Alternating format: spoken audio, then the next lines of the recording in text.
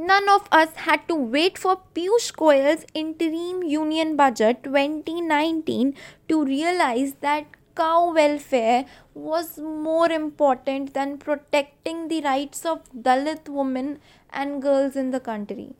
With a government that has steadily depleted the rights of Dalits and ignored the needs of Dalit women, how does the interim union budget 2019 measure up from perspective of Dalit women in India? A government that attempts to dilute the SC/ST Prevention of Atrocities Act and later uses brute force to silence the protesters at Bharat Bandh on April 1, 2017 will do no better than offer empty statements of purpose in place of radical social justice intervention.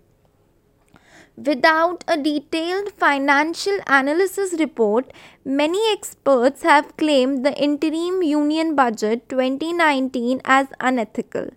The budget allocates a record high amount for defense.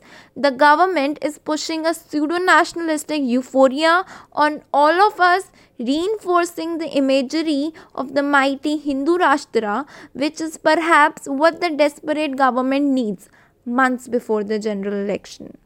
Let us not forget, it is the same government that aggressively pushed for a constitutional amendment almost overnight to make provisions for 10% reservations for economically weaker upper caste people will obviously do no better with the budget at the end of their term.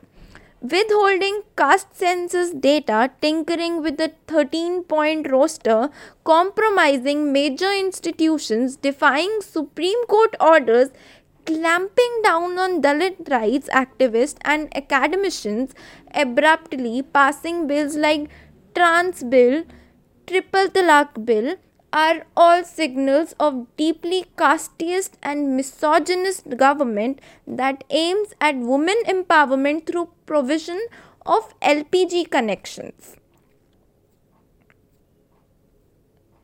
Once again, 2019 is the repeat of the last 70 years of independence, which never offered radical intervention towards structural change.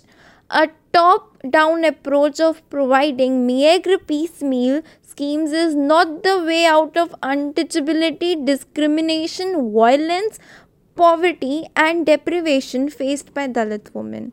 The budget this year has ceremoniously announced an of increase of almost 35% of fund allocation under the SCSP. Over the past 4 years, the amount has only decreased and denial of money has remained a steady constant. It is no wonder that with elections round the corner, nobody knows where the money is coming from and how long this trick of notional allocations will continue. This again does not guarantee anything for Dalit women.